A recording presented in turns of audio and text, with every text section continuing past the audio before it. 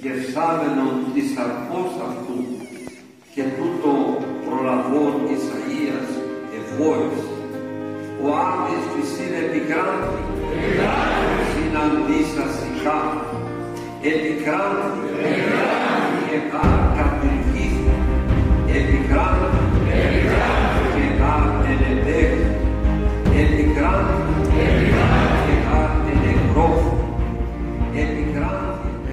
You're listening to Vexed, a program on the Ephesus School Network.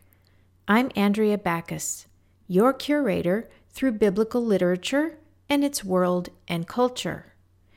Just as a museum curator selects, acquires, cares for, repairs objects, and discovers frauds and counterfeits, I'll be sifting through our world and culture for examples to help us better understand the biblical text.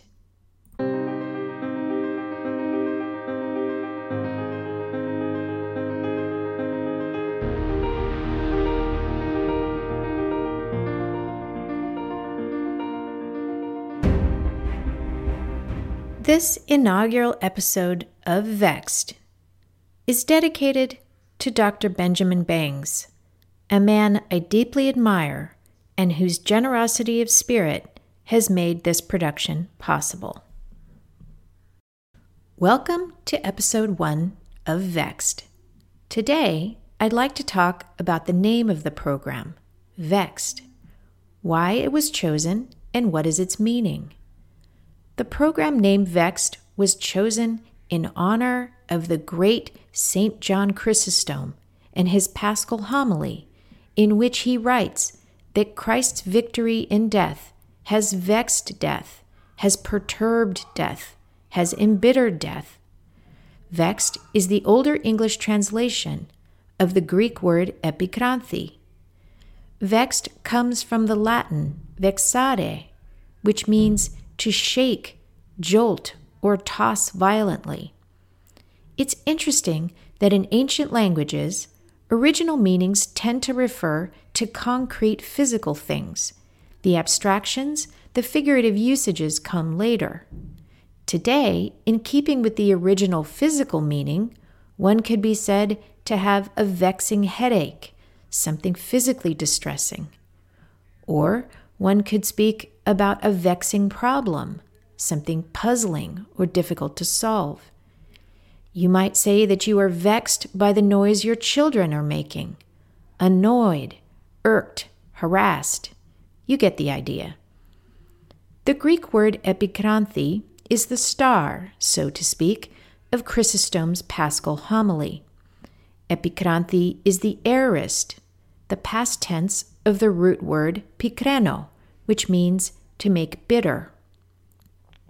In the original, pikreno had a physical meaning. It meant to cause the stomach to be bitter, to give a stomach ache to. In the homily, when we hear epikranthi, Christ has nauseated Hades, has given Hades such a stomach ache that it has thrown him up. The imagery is powerful. This is how literature, good literature, conveys its message. The choice of words, the poetry of the words, and the imagery conveyed tell a memorable story.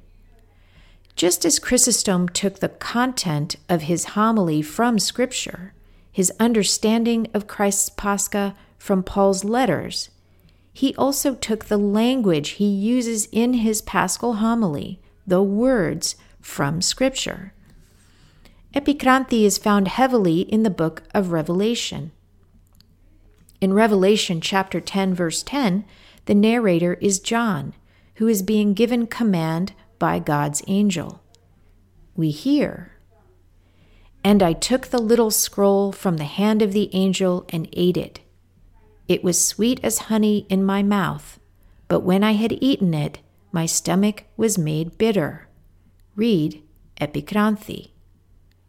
Chrysostom's usage in the homily is the same as its usage in Revelation 10:10.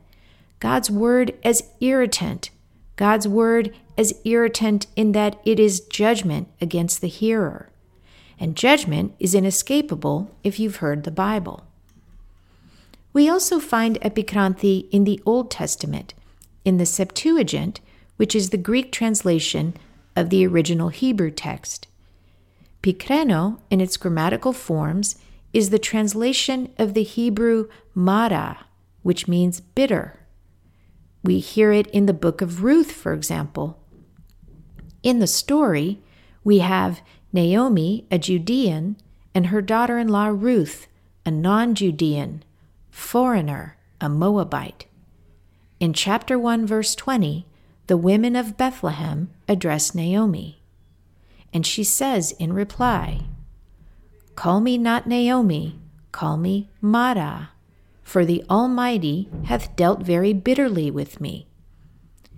This is a good example of how names in the Bible have meanings, and there is often an ironic twist.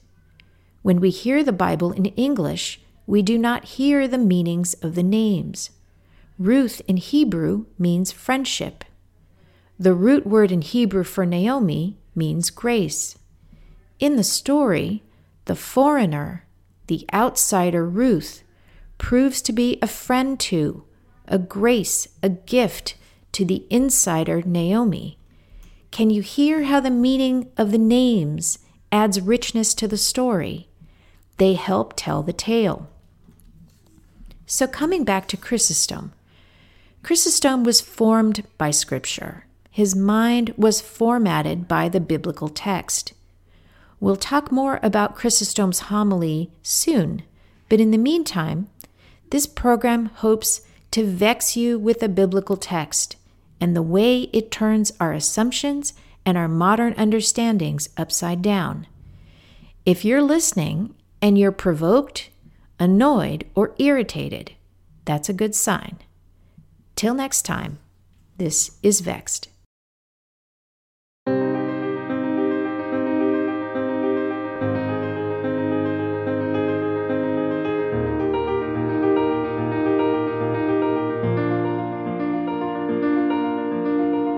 Vexed is a production of the Ephesus School Network.